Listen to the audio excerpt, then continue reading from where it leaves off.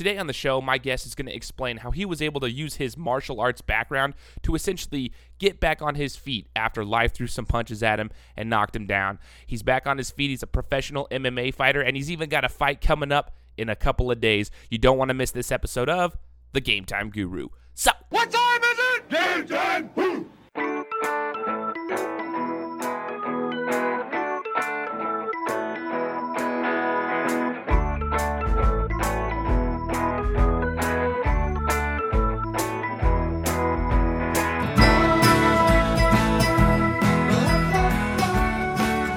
What's going on, everybody? Welcome out to another episode of the Game Time Guru podcast. I'm your host, Shane Larson, coming at you today with a special guest all the way from the beaches of San Diego, California, Mr. Brendon Raftery. Brendon, thanks so much for joining me.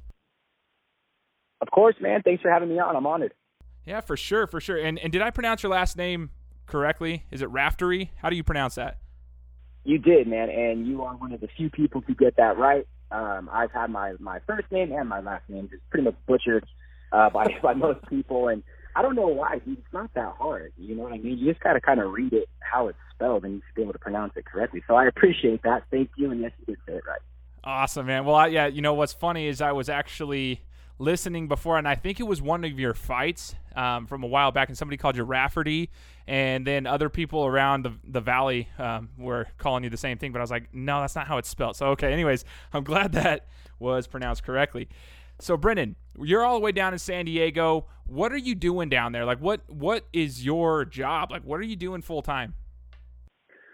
Well, dude, I came down to San Diego, and I was working when I first got here. I was working just like a warehouse job, you know, just doing mindless kind of general labor.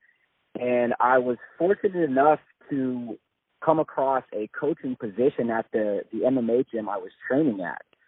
So, and I've been doing that ever since, man. And so, honestly, I don't have a normal job, dude. I feel like I won at life already, because that was one of my biggest goals, was to not have to work for like a normal job or have a normal boss yelling at me, you know, for working for some company where I didn't really have any passion for what I was doing.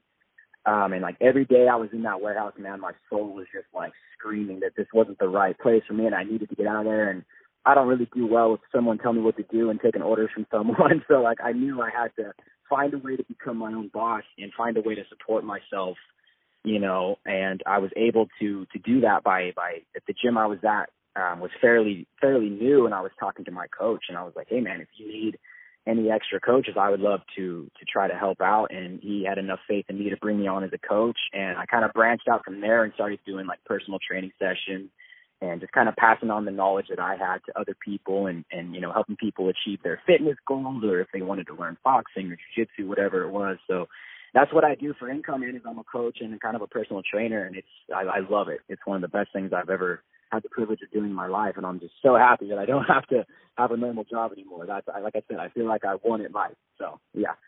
Man, you're doing exactly what, I mean, pretty much like 98% of the population wants to do. So power to you, man. That's a blessing, dude. That's freaking awesome. Good for you. Absolutely. Appreciate it. Yeah, for sure. And you're down in Southern California, but we're going to get to the story of how you even showed up down there, because for the listeners, Brendon was actually from the same valley where I'm at here in Idaho, kind of in the Treasure Valley area, right outside of Boise, a couple miles out of Boise here in Meridian. But we're gonna get to that. But you're known for your mixed martial arts fighting. But I kind of want to talk about your early days, man. Before you even got into mixed martial arts, what were your early days of martial arts or any kind of training in that aspect, I should say? Sure, yeah. So when I was really young, man, 5 years old actually was the age, my parents threw me in Kempo karate, and that's where it all started, man. I'm forever grateful for them doing that for me, and it felt like I was supposed to be a fighter from day one. They found a local karate school there in Meridian, Idaho, and enrolled me. And like, you know, at that age, you don't really know what you're doing. You don't really, you know, you're just kind of there because your parents are making you be there. But I really appreciate those early days on, and that's kind of what instilled that martial artist spirit in me. And that's really where it started, man, is I did Kempo karate for about 7 or 8 years, I want to say, and was able to achieve my black belt in that. And then around 15, I think was the age, 14 or 15, I had kind of moved on. I was already kind of playing around with like jiu-jitsu. I was aware of like MMA and what it was, and I would watch old UFC tapes that my dad had. You know, I would watch those and just get all geeked out over those. So I was aware that there was more than karate, and I wanted to learn the other stuff too. And so kind of just started learning jiu-jitsu on my own. You know, there's me and actually some of my buddies at Kempo. We would practice jiu-jitsu. We didn't really know what we were doing. You know, we would just kind of mess around with arm locks and whatnot and try to figure out, you know, if I bend this the wrong way, does that hurt? You know, those are like the early days of learning information. So, you know what I mean? So like, we're lucky we didn't end up in the hospital. But so yeah, just kind of progressed from karate, messing around with jiu-jitsu. I found another local jiu-jitsu school there. Under Tom Sutnet, who was really my first jiu-jitsu coach. Shout out to Tom Sutnet. And got into jiu-jitsu, and then what really, really helped me out was getting into wrestling. I started wrestling in middle school and progressed into high school as well. And I say this all the time, man, but like high school wrestling really made me kind of who I am, kind of made me a man, and really taught me about what work ethic is and how to just kind of conduct yourself. And I'm really, really grateful for wrestling, man, and just kind of the man it made me. And I still carry that hard work ethic and that spirit of a wrestler into my everyday life and training. You know, there's a saying that goes, once you've wrestled, everything else in life is easy. And, you know, I really kind of believe that. Those wrestling practices were still some of the hardest days of my life, and I'm forever grateful for that. So, yeah, you know, like I said, man, just kind of progressed from karate to jiu-jitsu and wrestling, and you know, I always knew I was going to fight. That's what I wanted to do. I've always been a scrappy little punk kid, and always found myself getting into like street fights and those scenarios. So I always knew I'd be a fighter, man. And it was a natural progression. I love it. You know, I love the sport. That's so freaking awesome. Okay, so you went from Kempo. One question in Kempo, because I was talking to you before we actually started recording about Kempo karate. Do you remember one of the very first moves they ever teach you in Kempo, and it was called alternating maces? Do you ever remember that? You know, I don't remember that exact move, but that just makes me laugh because of all there was a lot of like silly techniques that they were teaching, you know. Yeah. And I like very vaguely remember what that is, but remind me, what does that consist of? So the alternating maces was essentially like a 3-strike, you're out kind of thing. Somebody grabs you two-handed on the chest, and you break it with your front hand, hit him in the sternum with basically a straight from your backhand, and then you back knuckle him to finish it off. And I just thought it was really funny. It was like if somebody grabs you with two hands, boom, boom, boom, and it was just called alternating maces. I just thought it was funny. The good old days, man. So you went from the striking world in Kempo, because it was basically all striking. That was one of the things I loved about Kempo, is it was a lot of striking with your hands. There was some kicks involved, but there's a lot of hand stuff, and I was intrigued by like punching. So I loved Kempo. So then you go into jiu-jitsu, and then also into the wrestling world, and you talked about the wrestling practices. Bro, I'm not even kidding you. I've talked about this before with other people. When I was in high school, I was just a few years older than you, but I'm sure you guys were practicing. I mean, I was a senior when you were probably a sophomore or a junior. But, dude, the wrestling practices would be going on while we were in basketball practice. So we're down on the court, and the wrestlers are, you know, running laps. And I remember we would be on the court downstairs, and we thought we had it hard. We'd see guys running over, puking in the trash can, getting right back at it. They're doing down and backs and all sorts of crap. Dude, it was disgusting. I could not believe y'all were doing it. You guys were running stair laps, and I'm talking about stair laps where you had the four corners of the entire gym, and you were going up the stairs and then across and then down the stairs, and you had somebody on your back. Dude, that's insane. Oh yeah, man. That's an everyday thing. That was just part of the warm up. Seriously, it was so crazy, man. It was literally like, you know, you'd be in school all day. You show up, you get at school at 8:30 a.m. whatever, and you go through your school day, and then you're already tired from school. And as soon as school's over, you have to go straight to wrestling practice. You know, and man, it's just you go in, and it's usually about a 3-hour practice, and you walk into this mat room, and it just instantly reeks of just like sweat and tears, and the temperature's cranked up to like 80, and you're literally just wrestling and conditioning for 3 hours. You know, our coach would give us like one water break. It was like a minute long. He'd be yelling at you to get back on the mat. And, in the moment, you're like, this is hell. But then you come out of that and you realize it lets you know what you're capable of as a human being, and how far you can really push yourself. And, and I remember always, because basketball season and wrestling season were always like the same time, right? So we'd always be practicing the same time as you guys. And there'd always be like little parts of my mind as I'm walking in the wrestling room, like, damn, I should have fucking played basketball, But I just, yeah, man, wrestling was awesome, and I'm really grateful for it. Man, power to you, man. That's some crazy stuff. And I think any wrestler, it doesn't matter which school you went to, whatever, like they can probably say the same thing. Those practices are unlike anything I've ever seen. So you go from wrestling, and now you're kind of like, you see this mixed martial arts stuff. It's starting to take, I guess when I was in high school, I graduated in 2006, but like it wasn't really hitting it didn't have like a rhythm going here in the Valley. Nobody really knew about mixed martial arts unless you were doing what you said like before, like people like yourself who were kind of, you had that you had that martial arts background with like Kempo and you were watching old UFC tapes. By the way, the original UFC tapes, like with Hoist Gracie and all them, those are the best fights in the entire world. Those are the way fights should be. That's just my opinion. No weight class, just go ahead and just go at it until someone's done. I love those. Who was your favorite fighter, by the way? I just want to ask you that. From the originals, like when you were watching old school stuff. I didn't really have, actually that's a lie. Vitor Belfort was my favorite. And shout out to him, he just recently retired. He's been doing it forever. But he was the guy that, like, I wanted to be when I was younger. I remember watching him. He was 18 years old in the UFC, and the first time I saw him, I had an old VHS that it was UFC 12. And he was 18 years old, just this young Brazilian kid, and his nickname was the Phenom. And I remember watching this dude and just his hand speed, man. He would throw these combinations, and it was just, like, lightning quick. And he was just dropping guys that had, 60 pounds on him, and he was just running through the heavyweight division. And he was my hero, man. I was watching him like, I want to be like Vitor Belfort. That's the guy right there. Because he's this young kid beating grown men, and I'm like, that is the coolest thing ever. So shout out to Vitor Belfort. Vitor Belfort, man. And just that gives me chills because I used to study tapes when I was younger. I was studying tapes of all these fighters, and I had a King of the Cage tape of Vitor Belfort fighting in the championship against a dude he outweighed him by close to 80 pounds, and the announcers are talking. It's also on VHS, so it's funny that you're saying that's why it gave me chills. The announcer goes, yeah, we got the lightning quick guy right here, and they're talking about the power of the big dude, and then he goes, but I'm just telling you guys right now, Roy Jones isn't going to knock out Mike Tyson. Well, go figure. 20 seconds into the match, dude, he just drops the dude, hits him, quick hands, boom, guy drops, he jumps on top of him, finishes him off with the strikes in the back. It was amazing.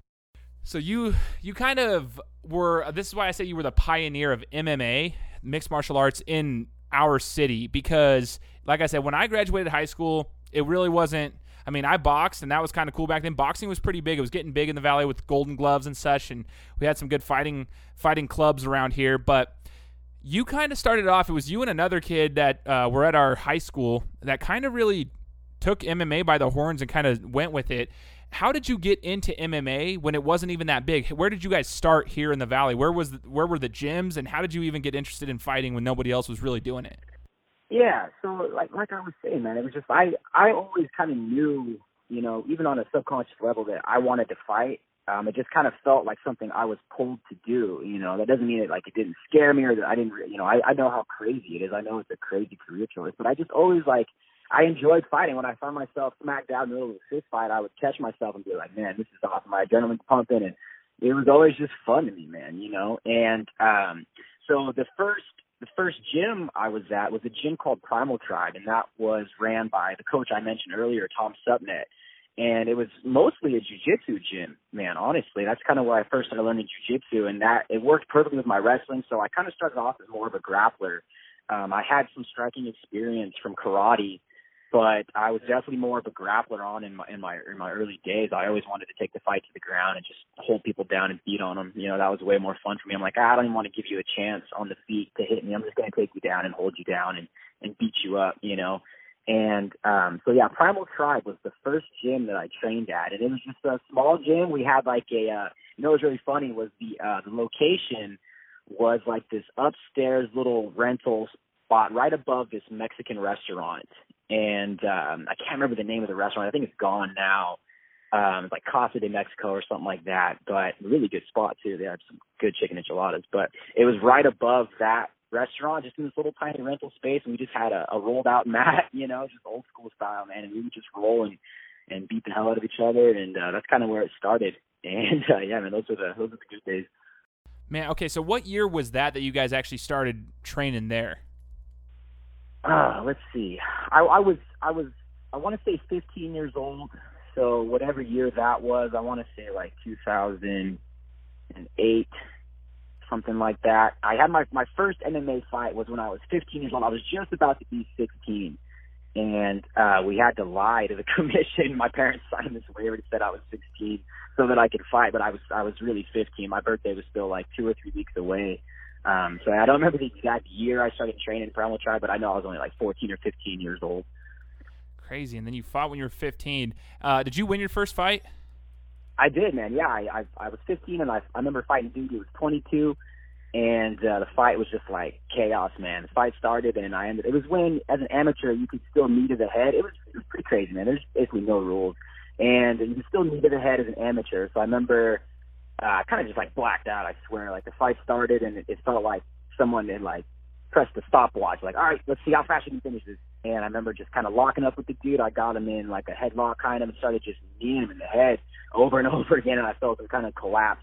And then ended up sinking in a guillotine and choked him and ended up getting the tap. So, yeah, I won my first fight, dude. I was hooked. I'm like, this is as terrifying as this was also, exhilarating, and I knew that this is what I was going to be doing, Props to you, man. And I bet the 22-year-old probably never wanted to fight again. You just got beat by a high schooler. That sucks. Yeah, I don't know if we ever fought again or not. That's awesome, though. So you started your amateur career on a high note then. How many fights did you have as an amateur before you decided to make the turn pro? I had 8 amateur fights. I went 6-2 as an amateur, and then on my 8th fight, we kind of just coordinated with my coaches at the time and decided that I was ready enough to move on to the pro ranks, and that's what I wanted anyway. So it just felt right to move on to the professional level. And can you explain for the listeners a little bit, so when you were starting as an amateur, you could still knee to the head, but what were some of the rule changes? I mean, when you went from amateurs to the pros, because some people have a lot of confusion in regards to an amateur MMA fighter and a pro MMA fighter, because they don't, boxing, you can kind of tell the difference. It's like, you got headgear, blah, blah, blah, blah, blah. There's a little bit difference in amateurs, but what's the difference between MMA? Because they look the same almost when you're watching them. Yeah, exactly. Very similar. So the main difference between professionals and amateurs, the professionals are getting paid. That's the main difference, is that when you're a professional athlete, you're getting paid for your performance, and that's what we're all trying to do. But when I started out, man, the only difference in MMA between amateur and professionals was that you couldn't throw elbows. And honestly, that was it, man. When I started, hey, you can knee to the head, you can go to just don't throw elbows. That was the only rule as an amateur. And then once you turn pro, you could throw elbows. And it varies from state to state, depending on the commission. It's not one giant, rule set. So it varies depending on which state you're competing in. But I think they changed a lot of those rules now. I'm pretty sure that not many amateurs can knee to the head. Still no elbows. But you're wearing the same gear. You have 4-ounce gloves, and that's it. There's some promotions here in California, especially, that they will make you wear shin guards.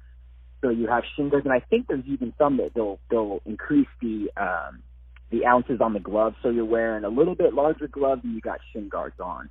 And I kind of like that, man. I think that at an amateur level, your first MMA fight, just something a little more to protect you as you're getting used to it. I'm happy that I got to start in the more barbaric days, just because it got me more experience early on. And but yeah, it's the main difference between professionals and amateurs is pros get paid, and that's what we're all trying to do. Solid, man. Okay. So you went 6-2 as an Ammy, then get into the pros. Let's discuss your professional career up until this point. How many pro fights have you had? So professional MMA fights, I have had 8 as well, and I'm 5-3 as a pro currently. Okay, and when was your last fight that you had as a pro?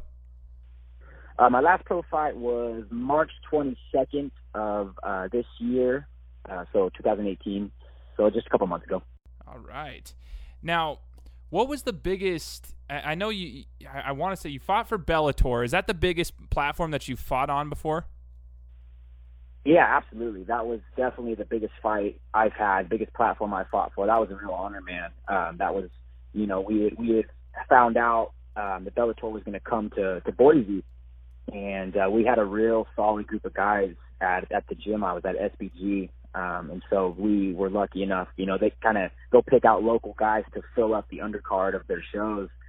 So we got me and like a handful of my teammates to compete for Bellator. Man, that was a real honor. It was a cool chance to see kind of what that next level is like. They've had the nicest cage that I've ever fought in. That canvas felt like I was fighting on a cloud, and it was just nice to see how things were kind of run at a higher level. So that was real cool. Man, that's so dope. Okay, so so that's the highest platform that you've fought on until now. What were the nerves like though when you were fighting there? Did you have was it an extra oomph of nervousness? Was it an extra did you tighten up a little bit? How was it when you were trying to come out? Because you guys, from what I understood, you guys fought at the same arena that a lot of the other fights, like Front Street fights and the smaller promotions, fight at. Is that the only time you've ever fought at CenturyLink Arena, or was it just different? How was it? Yeah, so I fought at that arena a lot, man, because I was fighting there in the early days when it was a promotion called XFS, I believe. And Extreme Fight Series or something. Yeah, man, yeah. So I used to fight for those guys. So I fought at CenturyLink Arena. There used to be Quest Arena. Remember that when it used to be Quest Arena? Yep. Yeah, Quest. So I fought there, and then they changed it to CenturyLink. I probably had, I don't know, man, I want to say 6, 7, or 8 fights in that arena. So it's cool to fight there because it feels very familiar. And honestly, for the Bellator thing, man, I wasn't nervous because of the Bellator thing. I was not in a good spot in my life. I was real down. Things weren't going my way at that particular time. And so the nerves weren't because of the stage. I was actually amped up to be fighting for Bellator. I like to be in those situations. I do my best when the lights are on and the pressure's on and people expect you, you better live up to your stand. I like that. I like the, I don't want to waste my time fighting for these no-name promotions. I'm trying to get to the top. So the opportunity to fight for Bellator was exciting. I was stoked to be there. But I just had a lot going on in my personal life, and I was just at a low point. So the nerves mostly came from just me being in a weird place in my own head and in my own life, and just almost wanting to just get the fight over with so I could move on to the next chapter of my life. So that's honestly what it was, man. It was a weird feeling of just kind of, I wanted to get it over with. It was strange, but you always have nerves when you compete. So I had my nerves, and I was probably, one of the most nervous that I've ever been in that fight, but it also was one of my better performances up until the point where the fight turned and I ended up losing that fight. But I had one of my better performances going in there, scared. So it is what it is, man. I would love to get back to that stage or, another promotion larger than them. But, yeah, man, you feed off your nerves in there. If you're not nervous and you're going in, there's something wrong. I've noticed recently that my nerves are actually getting less and less, just because I really believe in myself more and more, and I realize just how good I am. And so the nerves are more it's more like wanting to be able to perform at the level that I know I'm able to perform at. It's no longer nerves of oh, am I going to get hurt, or no longer nerves of my opponent. I don't fear any man. It's more I hope I can perform at the level that I know I'm capable of performing at. That's dope. That is so dope. Man, that's awesome. It's cool to see the progression that you've had, just talking to you now and then kind of just watching you from the side for the last, 10, 15 years, just have the progression, the confidence, but it's not an arrogance, it's a confidence, and there's a difference there. It's cool to watch, and it's cool to see and cool to hear about. Now, after Bellator, you said you had a good fight. You ended up losing. That's one thing that's tough for me about the sports like MMA, like mixed martial arts and any kind of fighting sport for that matter is, you put a lot of time and effort into your training camps. You're going, some camps are 8 to 12 weeks. Some are even 16. Some are even longer. It just depends. And you can be training. And sometimes all it takes is one guy to get a good shot. And that, I wouldn't even call it a lucky shot if they time it perfectly, and you might be having a great fight. It turns it. There was a guy named Matt Jones. I'm sure you know him. I had him on my show a couple months ago, and he's a former teammate of mine. Yeah, Matt's a stud, and in his most recent fight, man, it was a bummer. The guy caught him with the right hand at the beginning of the fight, and while he was able to, fight back and actually make a great fight out of it until the last round, he spent the whole first round trying to recover, and he was lucky they didn't get called. So it's that's what's so tough for me when you find yourself in situations like that, I guess when you train so hard and then maybe you get caught and you're in the middle of a fight, do you start feeling down? Like when you lost the Bellator fight, things were, you were fighting well and you ended up getting caught and losing essentially at the end of it. How do you recover from that, and what were the next steps after the Bellator fight?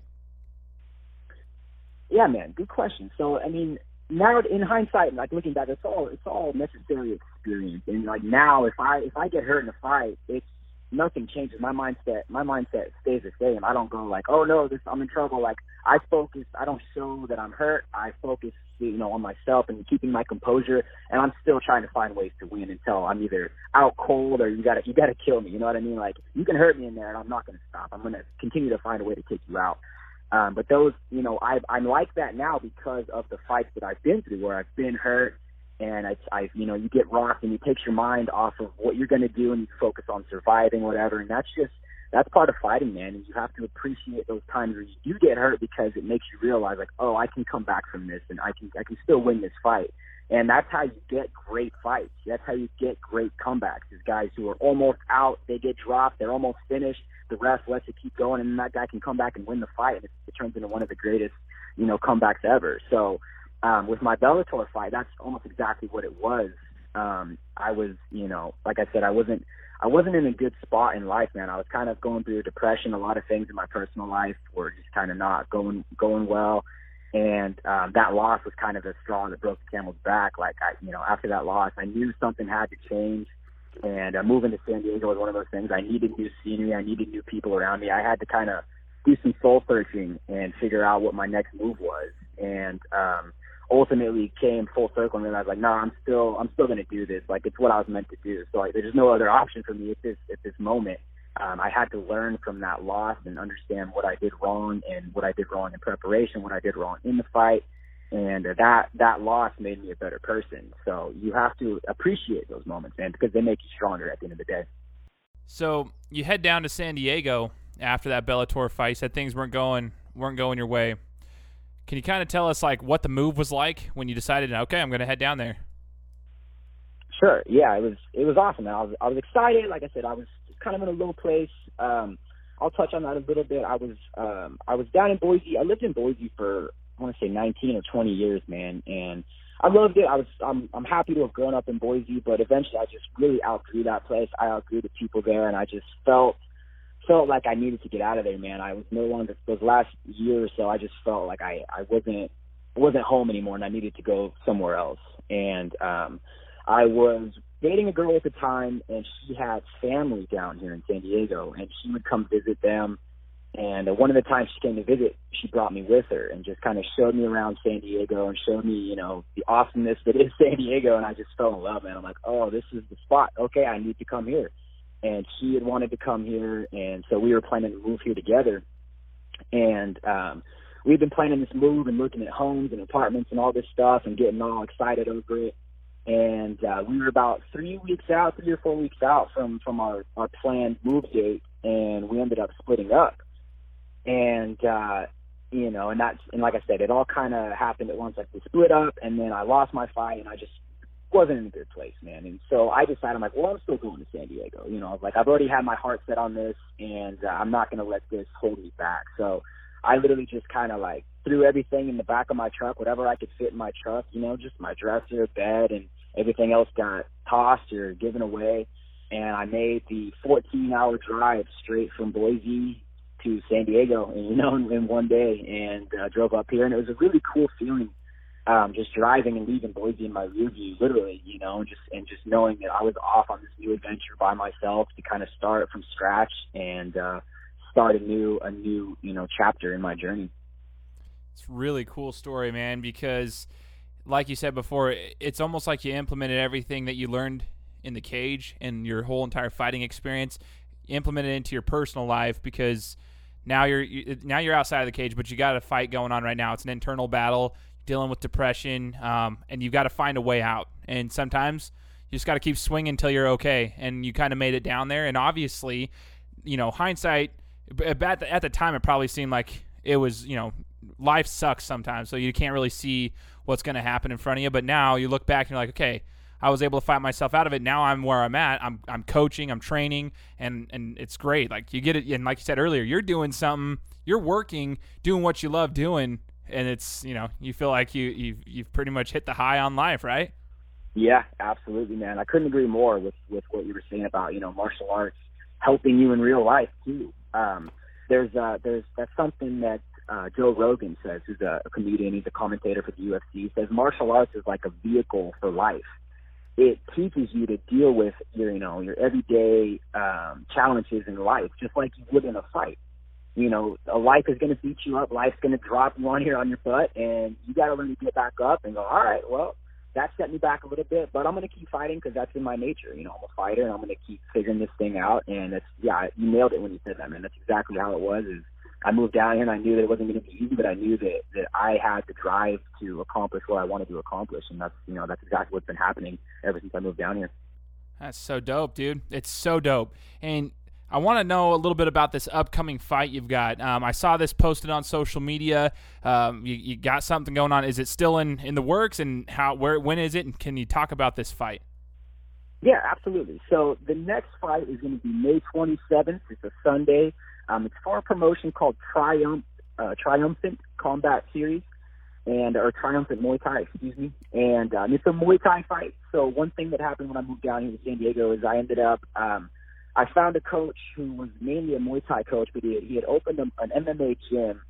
And I came down here, and his name's Carl Gebhardt, and I started learning from him and just kind of synced up with him and realized, like, whoa, you know, I found my coach, man. It was really strange how I found a coach that understood me as an individual and as a fighter, and he knew how to coach me and just kind of how to get me better. And one of the first times I trained with him, I felt myself progress more in that small time frame. It was like an hour. And then I had in months. You know, I just felt myself get better, and I just felt like I had found the right coach for me and that my career was about to skyrocket. So we started training Muay Thai, and I started just really, really sharpening my striking skills. I kind of put the MMA on the back burner. You know, I kind of fell out of love with MMA and was looking for something new, but I still wanted to fight, you know. So I discovered Muay Thai and absolutely just fell in love with Muay Thai. It's just a beautiful, beautiful, violent art. You know, there's no other way to say it. It's punches, it's kicks, it's knees, it's elbows, it's clinch, it's all standing. And I just started learning this, and I couldn't get enough, man. I was in the gym every single day, sometimes twice a day, just trying to soak up as much of this sport as I could and learn from one of the greatest coaches that I've ever found. And so obviously the next step was to test my skills. I'm like, all right, let's do a Muay Thai fight. And I had my first Muay Thai fight last year in July. And I won that. I won a unanimous decision, all 4 rounds. I smoked the dude, and I loved it. It literally ignited my soul. And dabbled in MMA again after that. I knew that, you know, MMA is still the goal. I'm still trying to get to the UFC. I'm still trying to be a world champion in MMA. That's always the goal. But I just feel like, you know, there's multiple paths to that destination. And for now, I'm really, really digging Muay Thai. So after the MMA fight, I kind of told my coach, I was like, hey, man, I kind of want to do Muay Thai again. And as soon as we made that switch, an opportunity to fight for this promotion, Triumphant, arose. And it's a good promotion. It's coming up on the scene, but it's going to do big things for Muay Thai. And so I was very honored that the promoter picked me to fight on this card. And so that's what I've been doing there for the past 2 months now, is just sticking to Muay Thai and sharpening that sword. And the next fight is May 27th. It's a Sunday. The really cool thing is it's going to be on UFC Fight Pass. So if you have, you know, like a smart TV, you can just download the UFC app and you'll be able to watch it on Fight Pass, which is really cool because that means it's going to reach a large audience. And the way I fight, man, I'm always putting it on people, putting on exciting fights and talking smack, running my mouth, you know, showboating. So I'm always going to draw fans, whether you like that or you don't, you're going to watch me. So I'm pretty stoked, man. I'm excited for this next one. Sick. Okay, so we know where to watch you and how to watch you. And that was what I wanted to ask you something about this, because in regards to fighting, this is just a question that always comes up when it comes to like getting ready for the fight. You have to make weight. Are you fighting, like, how does the MMA weight classes compare to Muay Thai? And when you're cutting weight, what are your strategies for that? Yeah, man. So the MMA weight classes, they're always like in 10-pound increments, right? It starts at flyweight for men 125, and it goes to 135, 45, 55, and up, right? And for striking, it's a little bit different. They have them a little closer together. It's still a little weird. I'm still kind of figuring it out myself, actually, because there's boxing ones too, or there's one like every 5 pounds or something like that. So there's a little more weight classes. In Muay Thai, it's a little bit different. Like this fight is going to be actually at 130 pounds, which I'm not sure if that's even a catch weight or if that's an actual weight class. I don't really care, man. They just, I get an opportunity to fight. I don't care what weight it's at. I'm going to fight. So this one will be at 130. The normal weight class that I was fighting at for my last fight is 127 is the weight. And when it comes to weight cutting, man, I've never cut a lot of weight. I don't think it's smart. I know some guys like to have that size advantage, that strength advantage. I don't feel like I need it. I'd rather be the smaller, faster guy and just dance around you and light you up while you're trying to, out-muscle me, whatever. I don't mind being smaller. I've fought a lot of bigger dudes in my career, so I just don't think it's smart to severely dehydrate your body, 24 hours before a giant competition like a professional fight. So I've never been too big on weight cutting. I'll usually, like for this fight, I'll probably end up cutting like 6 pounds, 7 pounds, whatever. A lot of it is dietary changes. Like when I had to get down to 127 for my last Muay Thai fight, that was the lowest weight I was ever going to have to compete at in my fighting career. So one dietary change that I made, or at least that my body decided to make, was that I cut out a lot of meat. And I didn't eat any red meat or chicken or pork. I kept fish, and then I kept eggs. So I was pescatarian. And when I did that, my body just shed like 10 pounds. 10 pounds that I didn't even know I had to lose. I'm already a little guy, so it was pretty shocking to me to see my body kind of transform. But for this fight, I went back to eating meat again a couple months ago, and I love it. It's just I feel stronger. I feel I enjoy it a little bit more. So I'm walking around a little bit bigger nowadays, and for my weight cuts, man, I usually do like a salt bath, or I'll do some sauna time. It's never too hard for me to make weight. Again, coming from wrestling, like I know how to do it. And I don't cut a lot of weight, so I don't stress too much over the weight cuts. I don't think it's smart, Good for you, man. That's awesome. I've heard some drastic ones that'll drop 30 pounds in less than 10 days. Like to me, it's terrible for you. It's actually like I just don't know from just like your natural body reactions, even if you can make the weight, and everyone rehydrates with their Pedialyte or whatever they're drinking, I still don't feel like your body's up to its normal speed by the time you come up to the fight after you've dropped so much. It's like it's impossible to do that. There's a science to it, there really is. Like the guys at the highest level, they hire nutritionists, they hire these wizards to come in and coordinate their weight cut with them. And there is a way to do it right. There's a way to drop 20 pounds in, a few days and keep your body at that low weight for just a small amount of time and then weigh in. And there's guys who will literally, they'll weigh 20 pounds more on fight night than they did on the weigh-in. So there's a science to it, and there's the right way to do it. But again, I agree with you. I don't think it's healthy, and I don't think you fully recover from that if you're making these big weight cuts. So, I don't enjoy it. I'll fight anybody. I don't really care. I don't need to cut weight. I prefer to I'd fight at my natural weight, if I could. So. Yeah, well, props to you, man. That's the way to go. It's the fighter mentality. So, Brendon, to wrap this up, I kind of want to just ask you why our listeners should be paying attention to Brendon Raftery, whether it be Muay Thai or MMA, and where do you see yourself? You've been in San Diego for roughly 2 years now since you made that move after your Bellator match. Where do you see yourself in the next 2 years, since so much has already happened, and why should we be paying attention to you, and what should we be looking for? Sure, yeah. So, I always say, you never really know where you're going to end up. You always have a plan for yourself and what you think is going to happen. I see myself still in San Diego in 2 years, honestly. Like, I love it here, man. I feel like I found my city. I want San Diego to be like my headquarters. I want to get a house here. San Diego's awesome, dude. I love it here. The people, the scenery, the beach. I need the beach in my life. I need more sunshine than rain clouds. You know what I mean? So as far as like where I'm going to be, I plan on staying in San Diego, man. I don't plan on going anywhere else. But again, that's not really up to me. We'll see what the universe has in store for me. It's not really my call sometimes. As far as fighting, man, you should watch me because I'm exciting. I always try to be exciting. I think that as fighters, we are entertainers, and we kind of have an obligation to entertain the fans. There's a lot of coaches who aren't fond of that mentality, and they'll say, no, your job is to get the win. And like, yeah, for sure, you're trying to get the win, but there's people who are paying money to come and see you, and they want to be entertained. And so that's kind of what I try to do. And, you know, not only for the fans, I do it for myself, man. Like, I'm in there running my mouth and holding my hands up in the air because I enjoy it. Like, it's fun. I like messing with my opponent because, you know, it either gets them pissed off or it makes them freeze up, both of which I want, you know, because it pulls you out of your game plan. So I'm an exciting fighter, man. I'm kicking people in the head. I'm you know, I have hand speed that is unmatched by anybody. I haven't seen anybody, you know, with speed like me. I'm accurate, and I put on exciting fights, man. So that's why you should watch Brendon Raftery. Hell yeah, man. So everybody needs to be paying attention. So May 27th, that's coming up soon. And then going forward, keep an eye on Brendon Raftery. Brendon, I appreciate you joining the show, brother.